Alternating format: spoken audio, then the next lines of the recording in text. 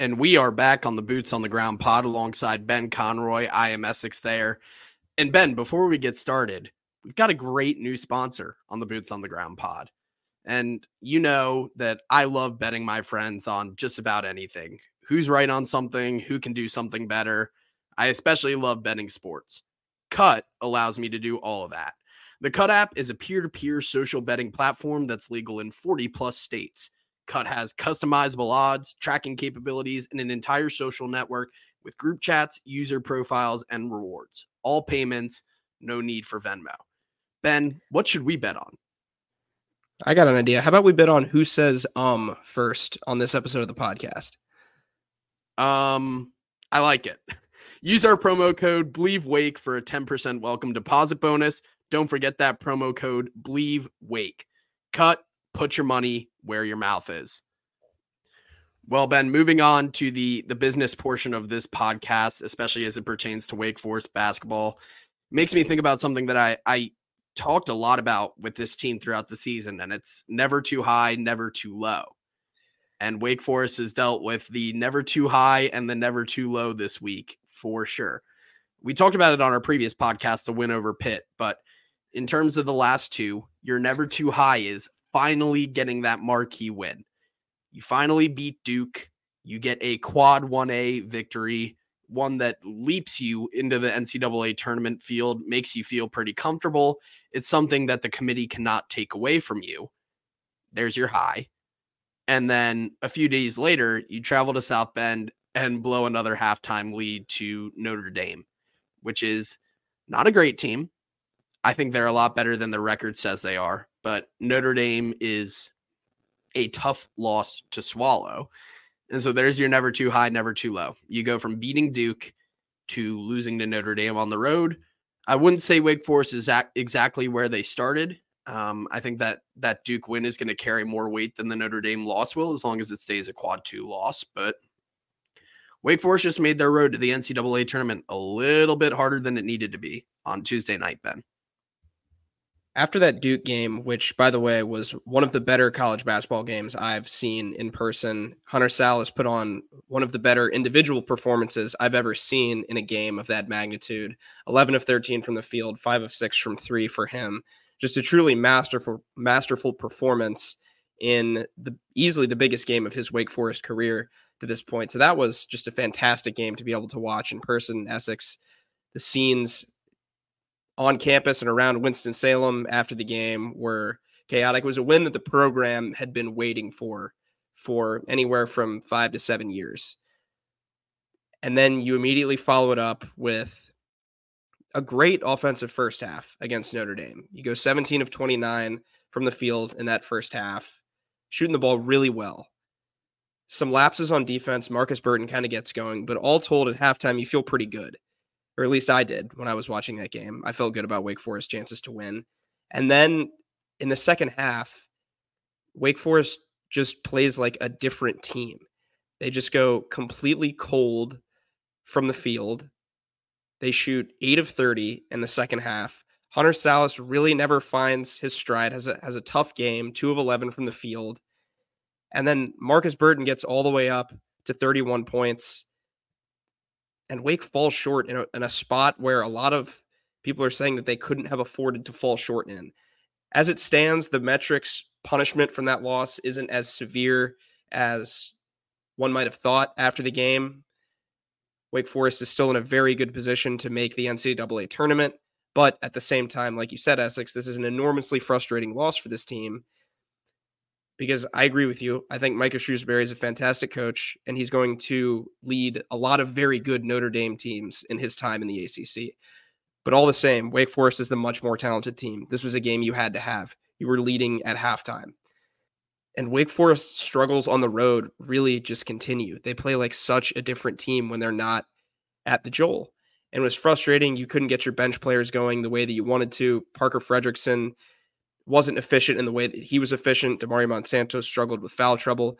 Matthew Marsh's minutes off the bench weren't as good as you would have hoped for. And then, like I said, not having your go-to guy, Hunter Salas, really hurt this team down the stretch.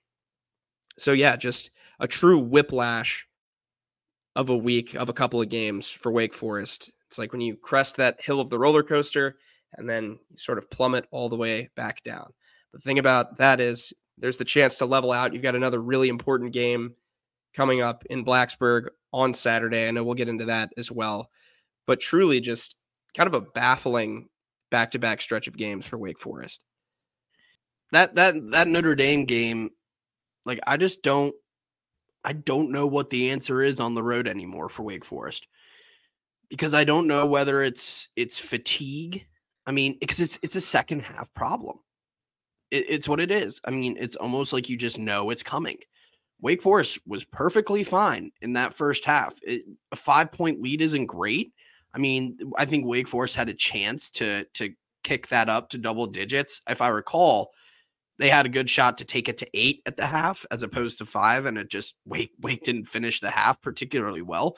But when you look at the statistics, 58.6% from the field, 38.5% from 3.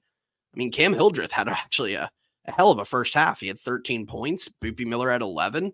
It's not a big concern. The Wake's Forest first half. You look at that and you think, okay, they're going to take care of business here, which is what Wake needed to do. They needed to take care of business. And then you flip over to the second half. Notre Dame did not heat it up by any means whatsoever. They were 30% from the field, 14% from 3. They hit 2 threes in the second half. One of them just happened to be a really important one. But Wake Forest shot 26% from the field, 20% from 3. You have five turnovers, which isn't horrible, but some of them were just not good at all. And it just felt like every time that Wake Forest needed a shot to go, they just couldn't get it. In the second half, it was Notre Dame making runs on Wake Forest just over and over again. I mean, in the first few minutes, you have a 7-0 run, which takes it from a 9-point, very comfortable Wake Forest lead. At the 18-minute mark, Wake Forest leads by 9. That's when you start to feel pretty good. It's like you lay a few more points on here, and you think the Deacs are going to be able to find a way to coast to the finish line. Then Notre Dame just starts going nuts on offense for a little bit, 7 straight points. Wake Forest gets a bucket, then 5 more straight Notre Dame points, then 4 more Notre Dame points. It was just bang, bang, bang. It was, I'm going to do the math here quickly. It was a 16 to 4 run for Notre Dame in a 10-minute stretch. And that's how you go from winning by 9 to trailing by 3 for Wake Forest. And it just happens in a 10-minute snap. And part of it is just because the shooting doesn't follow Wake Forest on the road. It doesn't travel. And it's funny because in this game, I didn't think it was the shot quality. Like, I thought Wake Forest was actually taking good shots. They were making good selections for the most part, but they just weren't going. Like, these shots just were not going in, and it's incredibly frustrating to watch. It felt like Wake Forest wasn't necessarily doing anything wrong. They just weren't making the shots. And so that's part of the thing that just makes this tough is I don't know how you fix what happened in that loss. I mean, some of it is I would have liked to see Wake go to the inside a little bit more. That didn't happen. But at the end of the day, I just don't know. You can point to other games where Wake, the team did things that just weren't right.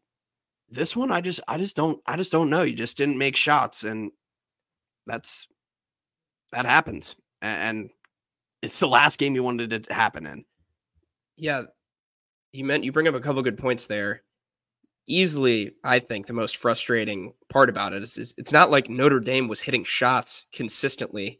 There was about a 5-minute period stretch in that second half where I was just watching some atrocious basketball, just really bad basketball from both sides just missing open shots, nobody able to find the answer. There were so many opportunities for Wake to just take control of the game, put it away. They just played to their identity the way that they had been playing to their identity all season. And at this point for Wake Forest, it's kind of like you're looking into this familiar abyss of leading at the half on the road. Led at the half at NC State, lost. Led at the half at Pitt by 10, lost.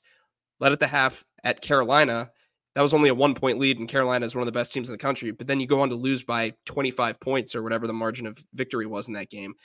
So Wake Forest has a real second half problem on the road. We're coming to the stretch run of the season. the trend has more than exposed itself at this point, and it's really come back to bite Wake Forest in some key spots. And this is a win.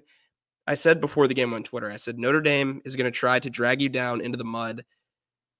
They don't necessarily have the most talented team in the world. Micah Shrewsbury is a good enough coach to know that his team has the ability to win ugly. That is exactly what they did against Wake Forest. Wake Forest very much so played down to the level of their competition.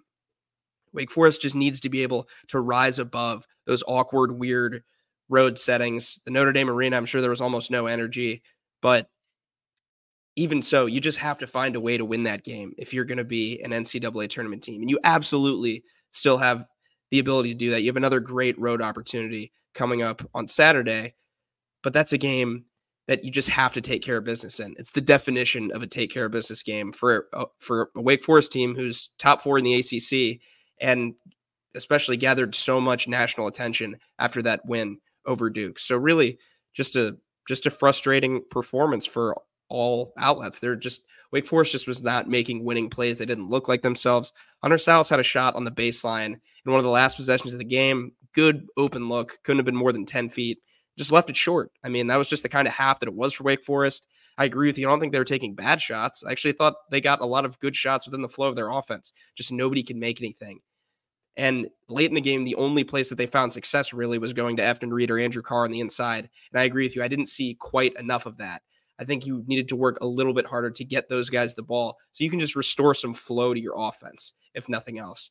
But yeah, just really kind of a baffling second half collapse for Wake Forest against Notre Dame. Just a few more things I want to point out on that loss. I really like the point that you bring up about that game kind of being a drag in the mud. I mean, everyone knew it didn't take a genius to say that was a trap game. That had trap game written all over it. I surely think most people knew that going in. And it did feel like the only way Notre Dame was going to win was to drag Wake Forest into the mud and make them play their kind of game. And in the first half, I felt like Wake Forest was making it their game. I mean, Notre Dame is a really slow basketball team. They are a defensively efficient team and not a great offensive team. They performed well in the first half. Notre Dame did offensively, but at the same time, Wake Forest was playing their game in the sense that was a much faster first half than it was in the second. Wake scored 43 points in the first half. They scored 22 in the second half. So nearly doubled up their second half point total in the first. It was Wake Forest's kind of basketball game in the first half.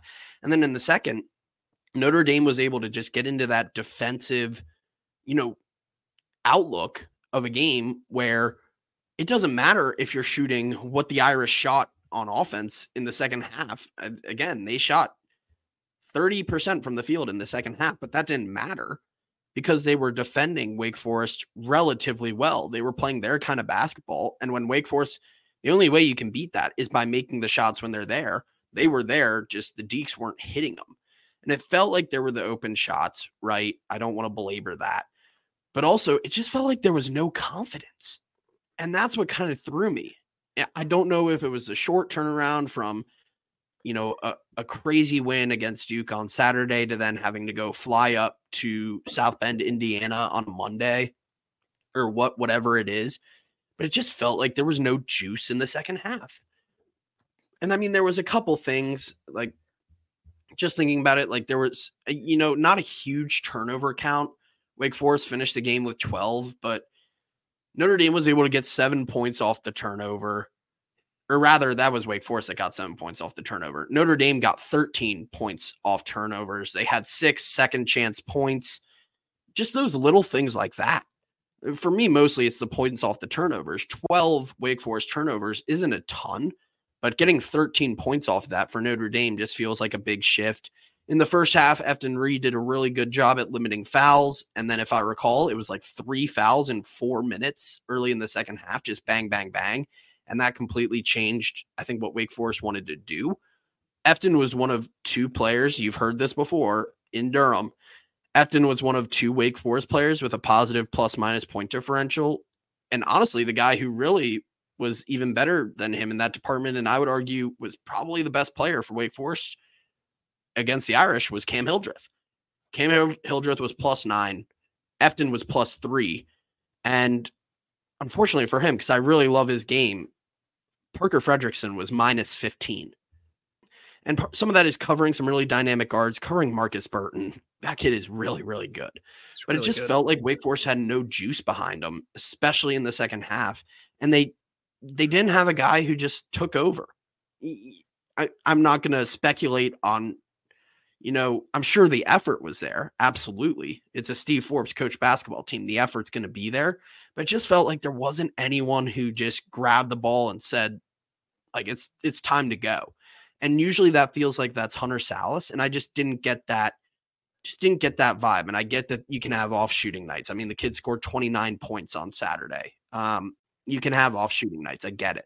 But it just felt like no one was ready to take the reins of the game for Wake Forest. And once the shots weren't going, then you just start staring into this abyss where you're like, how are you going to win this basketball game? And the ways that Wake Forest could have won it, it just didn't happen. The turnovers, the rebounding, and the to me, getting the ball inside to make better shots, because the outside sure as hell wasn't going. Yeah, the turnovers, well, there weren't necessarily a ton of them. They were costly. So Hunter Salas dribbles it off his foot late in the game in a spot where Wake, I believe, had the ability to tie it. I think they were down 2 and he dribbled it off his foot. Boopy Miller had at least once in transition where kind of just got moving too fast and fell over, turned the ball over. Notre Dame went into the bonus very early on, shot a lot of free throws in this basketball game. They shot 22 free throws and went 19 for 22. I mean, that in the end is also what cost Wake Forest the game, because they couldn't score any other way than from the foul line. They didn't shoot any better noticeably than Wake Forest in the second half or in the first half. Wake just got into foul trouble, didn't play good, clean defense without fouling. I think Steve Forbes mentioned that after the game. He said, we didn't defend at a high enough level. That is the truth of the matter. Damari Monsanto got in foul trouble. It was just a surprising lack of discipline in that regard from the Wake Forest team. And the whistle was tight at points. I thought, but that's going to happen. That's part of the game. You have to rise and overcome that. And Wake Forest just was not able to do that. And especially in the second half, was not able to play consistently high enough level basketball to win an ACC road game against a Notre Dame team, which I agree with you. I think they're a little bit better than their record shows. And I think they had been playing better of late heading into that Wake Forest game. And yes, it was kind of a natural letdown spot after you have that massive program win in a short turnaround in a road game that's not a short trip. You're going all the way up to Indiana. So this is one, though, that Wake Forest has no choice. You just have to wipe the slate clean, get the bad taste out of your mouth, because you got to go do it in an even tougher environment come Saturday afternoon in Blacksburg. I 100% agree. That was going to be my next point. Just tying a bow on Notre Dame, that point on the free throws, Marcus Burton shot 11 free throws, made all of them. So that 31 points is a really nice number. 11 of them came from the line. And Wake Forest shot 10 free. Marcus Burton made more free throws than Wake Forest shot all night. So I'm not of the belief that a ref should it's never going to be 50-50. And I think if you're reffing to try and get it to 50-50, then you're reffing the game wrong.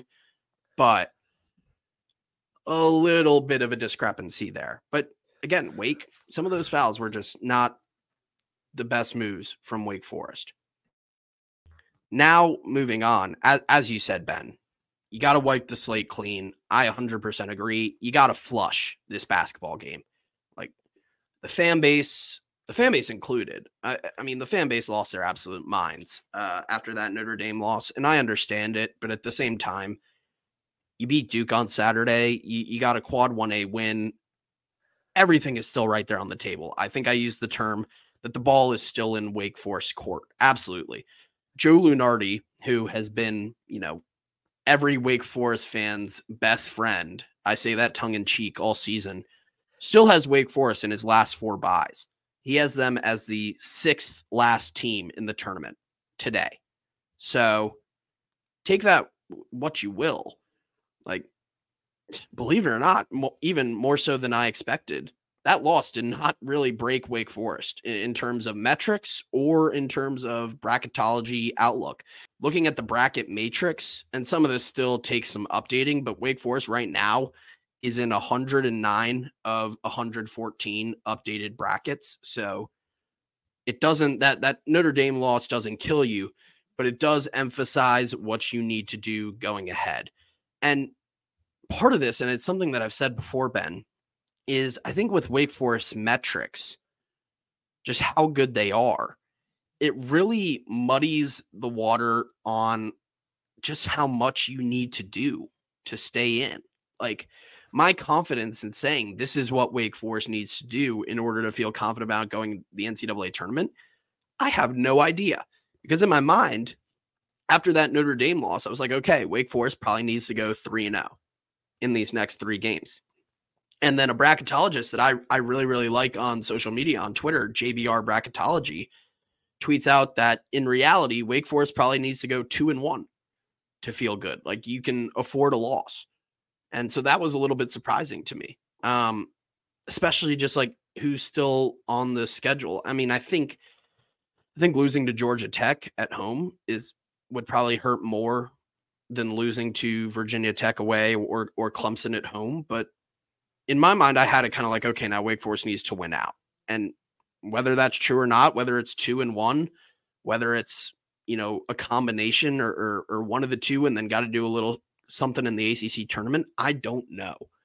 But it's all right there on the table for Wake Forest. I said that the Deacs hold their tournament destiny in their hands in our last podcast. That reality still remains the exact same. And so it does come down to Virginia Tech. I mean, it's always the next game. Steve Forbes is always like the most important game is the next game. The next game is the next game. And that is a team that Wake Forest crushed at home at the end of December, 86-63. I mean, absolutely decimated Virginia Tech. And they're a team that has been really just bizarre. I'm going to pull up their record of recent, because you lose away at North Carolina, and then you come back and you beat a Virginia team that's right on the bubble. Absolutely just stomped them. 75-41 at home. Virginia Tech beat Virginia. They beat them by 34 points. And then you lose the past 2 at Pitt and at Syracuse. So you've lost 3 of the last 4, but mixed in there, you have a 30-point victory over Virginia. It's really hard to figure out what the heck is going on in Blacksburg. And then you combine that with the fact that Wake Forest beat this team by 23 points earlier in the season. But you have to acknowledge the fact that Wake Forest is a team on the road that you cannot trust right now. And so you just look at this game and you're like, God, who is going to win this game?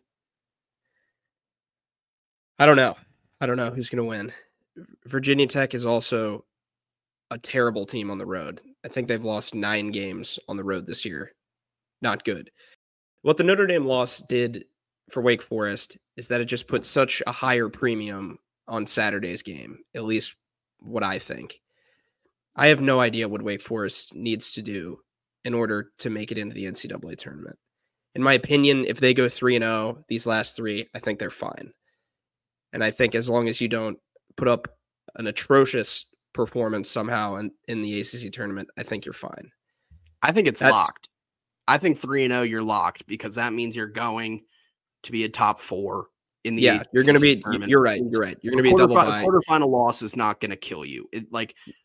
And you'll be playing a good team in that quarterfinal. Yeah, we've learned in a conference tournament that aside from if you're going to lose to a team like Boston College, and Wake Forest was probably out anyways, but the conference tournament does not really impact you. Just look at Texas A&M, 2 years ago when they went to the SEC championship game and then were inexplicably left out of the tournament. It doesn't seem like conference tournaments do a lot. So I will say, I think 3-0, you lock it in. Wake Forest is going to the NCAA tournament. If that doesn't happen, then I'll come back at this podcast and say, you idiot. But I think 3-0 is going to get you there. 2-1 is where things are going to get a little bit shaky. But yeah, just to put that out there. But I 100% agree with you, Ben. I still look at this Virginia Tech game, and I think just in the context of these final 3 games, I wouldn't put it as a must win, but it just feels like one where you're like, it's a little bit of put up or shut up right now for Wake Forest. Like sometimes you just got to go win a basketball game, and you got to go win a basketball game on the road. The tournament committee, Lucas Harkins, the bracketologist from Heat Check College Basketball, said this on our last podcast, that bracketologists are going to look at team sheets and they're always looking for something that stands out. Right now, you've got the positive metrics, which are standing out for Wake Forest, and then a borderline abysmal road record.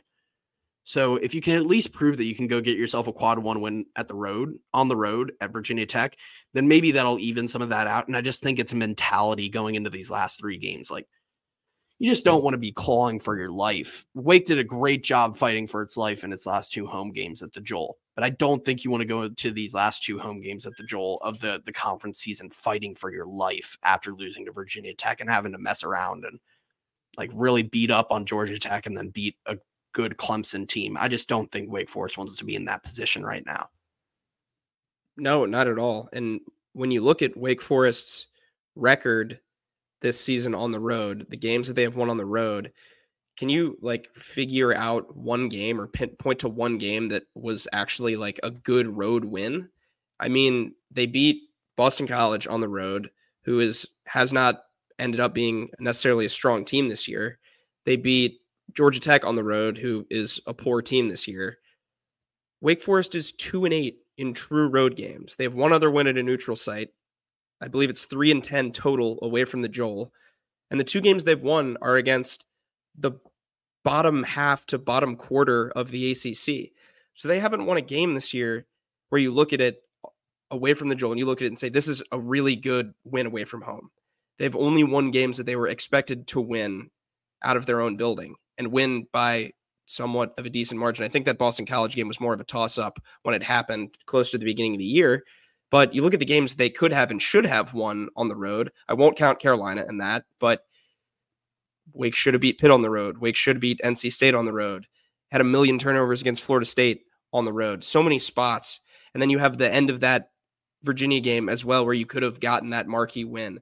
Wake has not been able to step up in that moment yet. And give this team all the credit in the world for that win over Duke. That was a spectacular college basketball game, and they rose to the occasion in every way. Duke played a fantastic basketball game themselves, and Wake answered the call, rose above, did all the right things that they've done at home all year. The time has come, and time is running out for the opportunity to do that on the road. This is the last opportunity to do that. And you've had chances to do it all year. This is Wake Forest's last road game of the season. Exactly, last chance. It is, unless you go to the NIT, it is the last road game of the season. You close with 2 homes, and then your neutral site in DC, and Wake Forest best hope they're playing neutral site games in March, because that means they made the NCAA tournament. So last road game of the season is Virginia Tech. Last chance. It put up or shut up.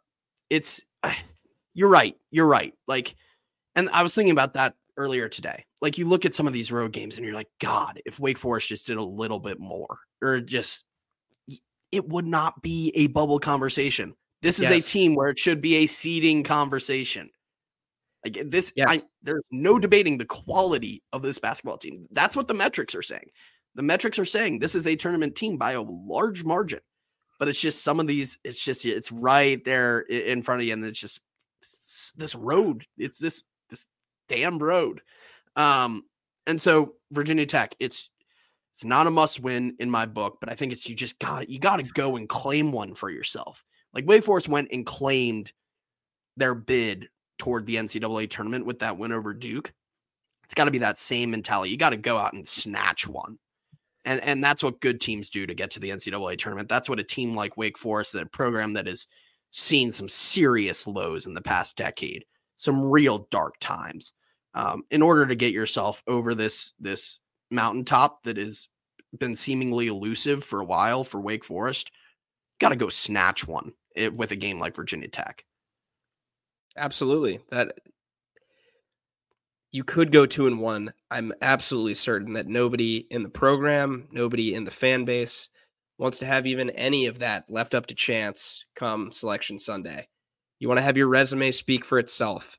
And yes, the Wake Forest road resume It's not going to magically become stellar with one win at Virginia Tech, but you're one of the best home teams in the country and you have fantastic metrics.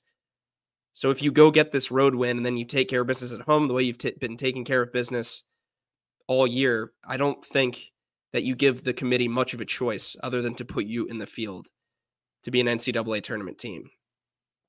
That's my opinion on it. And I could be very much wrong. I'm certainly not a bracketologist, but just having watched this team all year and having watched how the metrics look at this team, how they favor this team, it's a team that absolutely should be playing in March and should be playing in March Madness and could have some fun and turn some heads in March Madness if they get there. But there is still work to be done. Steve Forbes says it all the time. There is still work to be done. I think he said, I've never once said whether we're in or out. I've always just said that there's more work to do. And that is still the case for Wake Forest. This is the precipice of the season. And for Steve Forbes, this is the precipice of getting this team back where it needs to be, back where it should be, and getting this program the NCAA tournament berth that they need, deserve, want. But you just have to take care of business. And I agree. I think Wake just has to go out and snatch this one on the road. Yeah, you can't let the tournament screw you over in terms of the tournament committee. Like Wake Forest, I think you got to go into Selection Sunday with as few questions as can be asked as possible. Like if you go into Selection Sunday 17-0 at home and you get that quad one win on the road against Virginia Tech, regardless of what happens in DC, I think things are going to be pretty okay. And Wake Forest is a team. I believed this so early in the season, and I feel the same way now. You get to the NCAA tournament, and I think Wake Forest is a team that can push. Like, I think they can get to that second weekend. I think Wake Forest can mess around and beat teams that'll have a better seed than them. Like, I don't know how deep that run would look like, but I know when Wake Forest is playing at their best, they're a team that can make a run, but they got to make it. Like, Ben, if we sit on this podcast in a few weeks and talk about what a damn shame it is that Wake Forest didn't make the NCAA tournament, that's going to really suck because this team, it's going to suck. And it's going to suck for this fan base. It's going to suck for this team because they deserve I think it's a fork in the road there. That crowd against Duke was the biggest crowd ever at the Joel. Ever. This fan base is ready. They're ready for this team to go back to the NCAA tournament. They are ready. But deserve, in the context of these last 3 games, the way Wake Forest has played a lot of this season, they deserve to be in the NCAA tournament because they are a good basketball team. And in a lot of games, they play like it. But a team that deserves to make the NCAA tournament also, just to come back to that, has to go win games that NCAA tournaments teams should win. And to me, that's these last 3 games. Like, they're all eminently winnable. They're eminently winnable. It's a fork in the road. Wake Forest has the ball in their own court, destiny in their hands. What do you do with it? Do you deserve to make the tournament or not? And I think that's going to be solved in the next week and a half. So, in the words of Steve Forbes, after he talked about, he was in the Duke press conference and had a long conversation about bracketology and Joe Lunardi and a whole lot of other stuff. And then finally he stops and says, okay, let's talk about the game. Ben, okay, let's talk about Virginia Tech. Virginia Tech is a good shooting team. There's no other way around it. They're a good shooting team. You look at KenPom right now, they're just outside of the top 100 in 3-point percentage. They are 51st in 2-point percentage. But here's where I've got a funky mindset in regards to Virginia Tech. Their 3-point shooting numbers don't say they're actually that good at 3-point shooting. I think that is the best part of this basketball team. And I think at home, that's going to be the most dangerous part of Virginia Tech. I've loved watching Sean Padula and Hunter Couture play basketball since the 2022 ACC tournament in Brooklyn, when Virginia Tech made that run and got the auto bid by beating Duke in the conference championship game.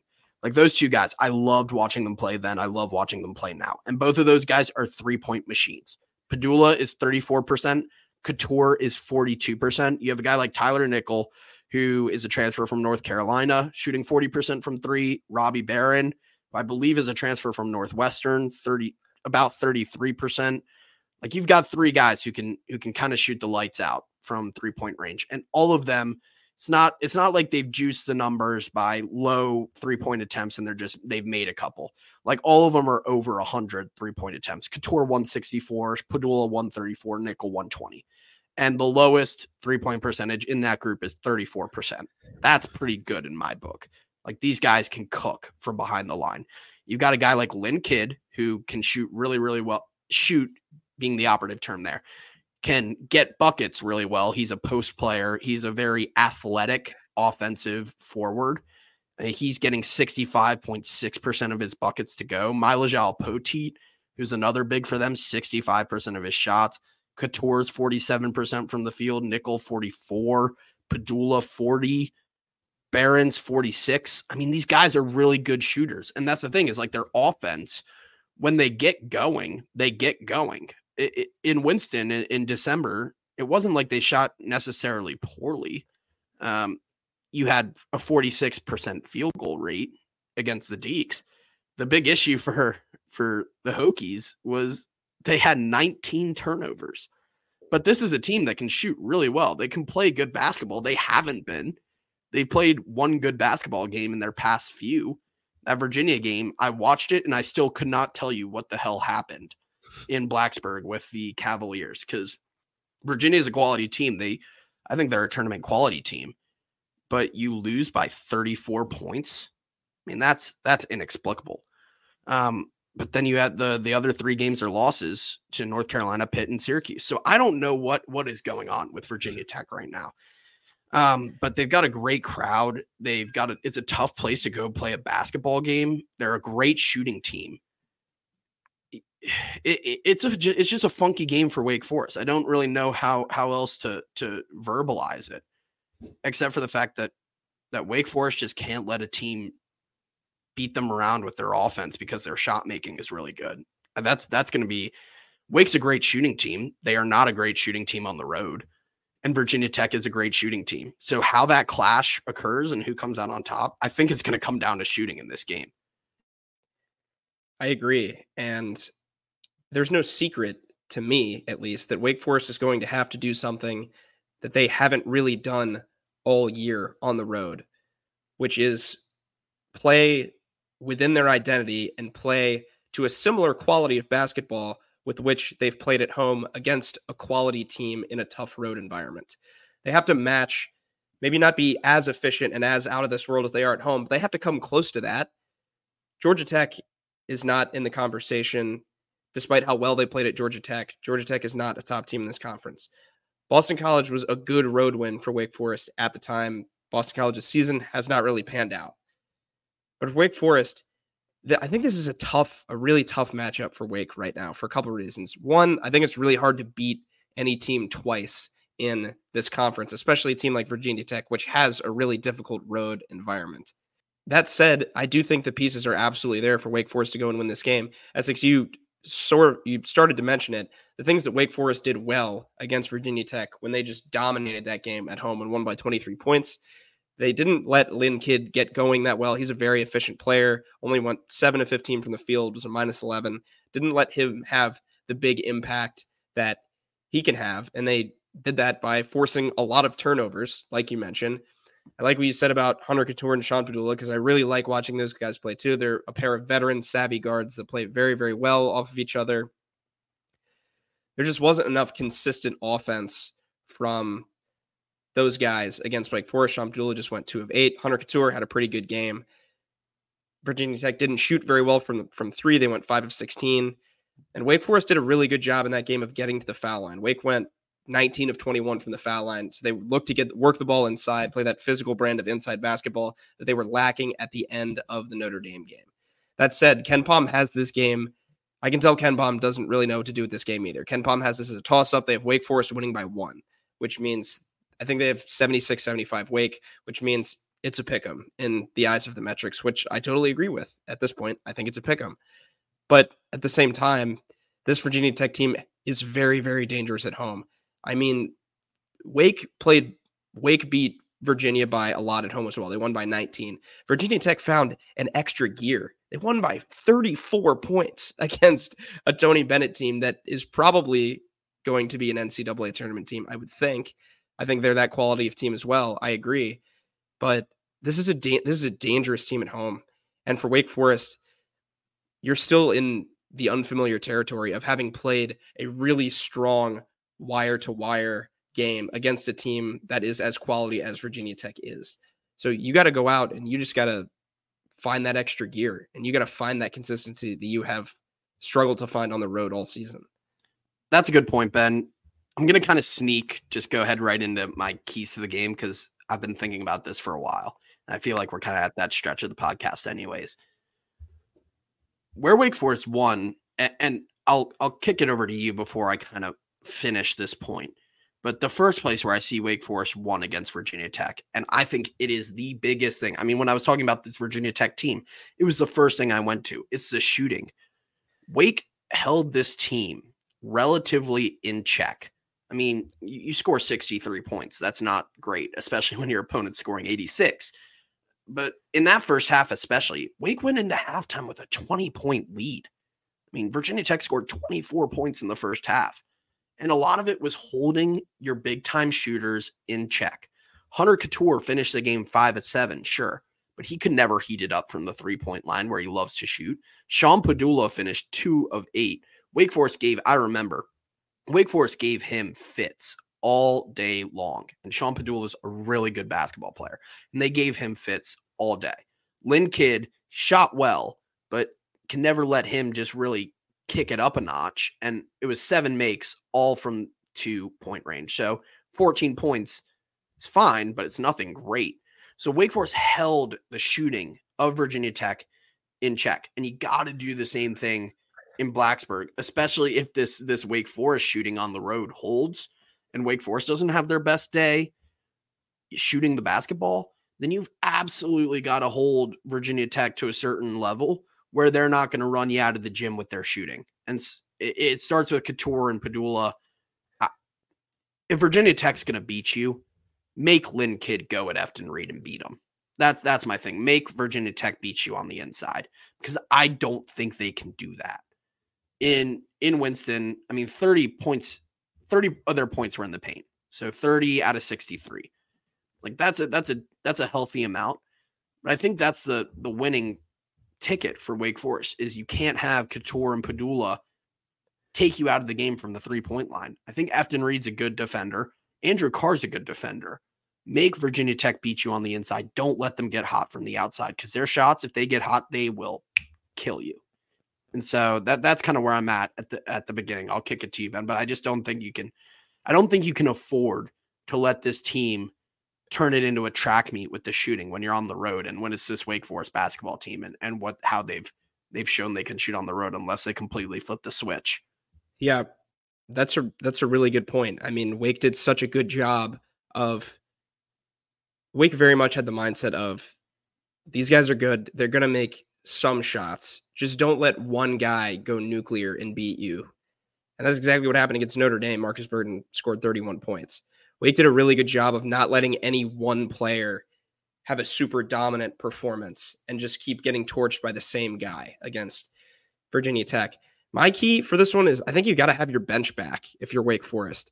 I think it was an uncharacteristically bad bench performance at Notre Dame. Parker Fredrickson did not look like himself. I need a good game from Parker Fredrickson on Saturday. I need a more consistent game from Damari Monsanto. And I need better minutes from Matt Marsh when he comes in there to give Efton Reed a breather. I also need Efton Reed to play 30 minutes just the way he did against Notre Dame. But I think those supporting cast for Wake Forest did not play at the level that I'm accustomed to them seeing when they win big games. So I think that's going to be a huge sticking point to this game on the road, because Wake is not the deepest team in the world. They rely on their starting lineup a lot. That's no secret. But especially in these road spots, when some of the guys in the starting lineup have struggled more uncharacteristically, Hunter Salas against Notre Dame, case in point, goes 2 of 11 from the field. You need the guys on the bench to pick up that slack, not to do anything crazy, but to get a big offensive rebound here and there, to get a steal here and there, to hit a 3 if you're Parker Fredrickson. to have those little moments where you come in and impact the game. I thought that was lacking for the most part against Notre Dame. I think you're absolutely going to need that in a big way against Virginia Tech. For me, it's also you got to have your mojo back. Like, again, I said it at Notre Dame, it just felt like Wake Forest lost their step in the second half against Notre Dame. Hunter Salas was a non-factor. Cam Hildreth, after a really solid first half, wasn't as good in the second. Boopy Miller had a good game, but made some mistakes. When you beat Virginia Tech in the Joel, you had Hunter Salas go for 20, Cam go for 14, Boopy go for 14. You had Andrew Carr go for 15, and you had Efton Reed go for 13. Every starter in double-digit points. Like, cooking all over the place. You just got to have that mojo. And I know Steve Forbes is a coach. Like, he's going to try and get his guys to do this. But at a certain point, it falls on the players to take it upon themselves. Like, I think you just got to come into this game with utmost confidence in your ability to win basketball games. Because Wake Forest absolutely has the ability to win basketball games. So you got to have your best players put it on their back. Like, Hunter Salas put Wake Forest on his back to beat Duke. That was an all-time performance that'll be talked about in Winston-Salem for years to come. Do it again. Like, Hunter Salas is that kind of player. He's an ACC Player of the Year caliber player. It's going to go to RJ Davis, but Hunter Salas is an ACC Player of the Year caliber player. Gotta put the team on your back. Cam Hildreth has been a lot better. I think Cam Hildreth is really starting to play within himself. I like what I'm seeing out of him. Continue that. Boopy Miller, confident shooting, especially on the jump spot. Same kind of deal. Andrew Carr has been the man on offense. Like, Andrew Carr's been a lot better. And Efton Reed is that man in the paint who kind of gets everything going. I think Wake Forest can really get it going in the paint with Andrew and Efton. It's a whole team effort, but I feel like these guys just got to have a mentality. It's like, I'm not going to let this team lose this game. It's as simple as that. And I know it's more than just a mentality. You actually got to play the game, right? But I think it's part of it is a mentality of this team when you go on the road that you're going to take a game and you're not going to give it up. You need killer instinct. That's what you need. You need that edge. You need killer instinct to finish the games that you start. And Wake's been in so many spots this year where they haven't been able to do that. This is the time. This is the moment. No choice but to get it done. It's what an NCAA tournament team does, right? Like we talked about it earlier. Wake Forest has got to be some killers. Like, they got to have that killer instinct and go in and beat a good basketball team on the road. It just it doesn't seem like there's an answer other than that. And they have the quality players to do that. So someone's got to make a decision, the kind of like the I'm him decision that clearly Hunter Salas made against Duke. Like, I feel like someone's got to do that again. I don't know who it's going to be. I like it being Hunter Salas, but I'm not going to just restrict it to him. Like, someone's got to decide that they're that guy. And it can be any of those five starters. Hell, it could be Parker. It could be Damari. Like, I feel like someone's going to decide that they're that guy for this game if Wake Forest wins it. And then looking back at that Virginia Tech win in December, I'm going back to something that I love from one of my favorite movies. It's Moneyball. And it's talking about winning in the aggregate. So in the aggregate, in this case in basketball, I'm kind of thinking more about the secondary statistics. Wake Forest forced 19 turnovers, 19 Virginia Tech turnovers, got 23 points off those turnovers, scored 18 second chance points because Wake Forest got 11 offensive rebounds, and then scored 36 points in the paint. Those are all elite numbers. And part of me, and this is, so win those statistics in the aggregate. I'm not going to sit here and ask you to force 19 turnovers because some of that is just what the other team is doing as opposed to what you are. No, Virginia Tech didn't have a great game, but play sound defense, take advantage of these turnovers. The second chance points are great because you got 11 offensive rebounds, and a lot of that is Efton Reed. Hunter Salas had 4 offensive rebounds. I mean, I think these Virginia Tech bigs, they're good on offense, but they are vulnerable on defense. Like, I think I talked about it in the context of Notre Dame. Get it to the inside. I think this is a huge game to get it to the inside. I think Efton can cook. I think Andrew Carr can definitely cook. I've really liked Andrew Carr's game in the past few. Like, I think he's been fantastic. And I think I refer to him as a glue guy. I think Andrew is the glue guy for Wake Forest. Like, I think he is one of the most important players on the court because he kind of ties everything together. But kick it to the inside. I think you can win this game offensively in the paint. Wake Forest did it a lot against Virginia Tech in December, but they won all that stuff in the aggregate too. Like forcing turnovers, offensive rebounds, second chance points, getting out in transition, not having turnovers yourself, not getting into foul trouble. It's those secondary statistics. And I think Wake Forest, just as much as basketball is a simple game of scoring more points than the other team scores, I think there's other things that are just going on, and they were going on in the background against Virginia Tech that I think to win on the road, Wake Forest absolutely has to do. But again, kind of that, I guess, tertiary point to what I was discussing, get it to the inside. I think Efton's got a matchup here on Lynn Kidd. Lynn Kidd's a good offensive forward. He's not a good defensive forward. Get the ball to Efton, get the ball to Andrew Carr. He's going to have a matchup too. I think Wake Forest can win this game on the inside. And then you could possibly kick that to the outside and hope your team can make some threes. I think that's going to be your combination for Wake Forest to win this basketball game. I agree with you on both of those counts. I think that when Wake Forest plays well on the interior, I think it opens up so much for the rest of their offense. I think if they look early and often for two talented scoring bigs in Andrew Carr, Efton Reed, and Andrew Carr's been playing great lately. I totally agree.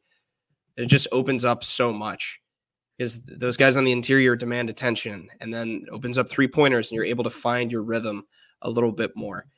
I agree with you. I don't think Wake's 3-point shooting, I don't think they have to go out and shoot 60% from 3 to win this game. But it just can't be terrible in the way that it has been in some spots on the road this year. Wake Forest started, I think, 0 for 11 against Duke. I don't think you can have that happen and have a great chance to win this game. I think you just have to play to your identity. Maybe not even do anything outstanding, but I believe that Wake Forest is a better team than Virginia Tech. So just play like the better team than Virginia Tech. You don't have to be 20 points better. You just have to be 1 point better. That's really what it comes down to.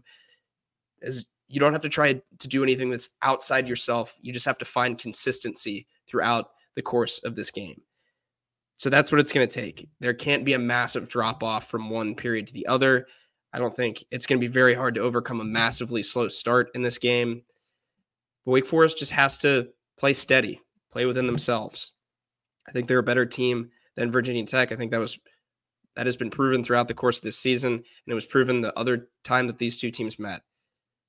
But you just got to be you on the road, because so many times on the road, Wake has looked uncharacteristic in second halves. They've played outside their identity. They've done things they don't normally do. You just got to stay within yourself, I think, in this game to have the best opportunity to get out of here with a crucial win. It's not a must win, but it feels like it's one you got to have at the same time. Prediction time on the Boots on the Ground pod, 5:30 on Saturday, Wake Forest versus Virginia Tech in Blacksburg. Ben, I'll kick it to you first. I'll let you take the first crack at this one. Yeah. Of course, this is one that I've been thinking about since the buzzer sounded against Notre Dame and how I was going to call Saturday's game and what I think is going to happen. There's a large part of me that wanted to pick Wake Forest to win this game. I did want to, but at the same time, at every point this season where Wake has had the opportunity to get sort of a tide-turning road win, they haven't done it. So I can't personally, in good conscience, pick Wake Forest to win this game. I think it's going to be close, but Wake Forest has found some really creative ways and painful ways to lose on the road. And you saw that against Notre Dame. You saw that against Pitt. You saw that against NC State. So as much as I think Wake Forest has a good chance to win this game, I can't predict that they will. So I'm going to take Virginia Tech in a close one, 75-71. I was in the same position as you. And we talked about this before a couple days ago. You didn't know what I was going to say. I was in the same mindset as you. It almost felt like it would be irresponsible to pick Wake Forest on the road. I talked myself into a position where it's like, I've said it all the time. I'm not going to pick Wake Forest on the road until they can prove that they can do it. I still don't think they've proven they can do it. But somehow I've talked myself into a position where I think Wake Forest is going to win. And part of it is Steve Forbes as a head coach. Part of it is the necessity in my mind of this win. Part of it is matchups too. I should have said this earlier. I think also Wake Forest, just matchup wise, Notre Dame was not a good matchup for them, how they play basketball, the type of team that they are. I think Virginia Tech is a good matchup for Wake Forest if they play a good basketball game. And part of it just, to me, it feels like every game that Wake Forest needs to win. Like, it's almost like when you're on deadline day for a paper and you got to finally write the paper. Wake Forest has gotten it in before the deadline. I feel like this is one of those times. Like, I just feel like it's either, again, put up or shut up. And so it's something about this team, the quality of the players, the mentality that they have. I can't really put a justification to it, to be honest with you. But something in my mind tells me that Wake Forest is going to go into Blacksburg and win on Saturday. I don't know what it is. And I don't think it's going to be pretty. In fact, I think it's going to be really flippin' ugly. But for some reason, I don't know. I just don't think Virginia Tech's playing good basketball right now. Like, if it were against a significantly better basketball team, I would feel like this is a much more irresponsible decision. But at some point, Wake Forest as a team has got to make a choice. We've said it before. I'll say it again. Got to make a choice. It just feels like this game is one of those choices. Do you want to make the NCAA tournament, or do you want to go back to the NIT? It feels like this is, it's not the deciding factor, but for some reason it does feel like it is. And so I think Wake Forest is in a position where you're making that choice, and this just does not feel like a team that should be not in the NCAA tournament. And so when I think about that, I think that they have to win this game. And so with Steve Forbes as your head coach, with Hunter Salas on your team, Andrew Carr, Boopy, Cam Hildreth, Efton Reed, find a way to win. And I think Wake Forest is going to do it in Blacksburg on Saturday. I'm going to go, it's going to be ugly, so I'm going to go 67-65, Wake Forest. That'll be all for us on the Boots on the Ground pod. Thank you for joining. It's a short turnaround, so we probably will not be back until after the Georgia Tech game on Tuesday, but there will certainly be a lot to talk about after Virginia Tech and after Georgia Tech to get ready for Clemson, the closing game of the ACC regular season conference schedule next Saturday. Again, thank you for joining. Alongside Ben Conroy, I've been Essex there. See you all soon.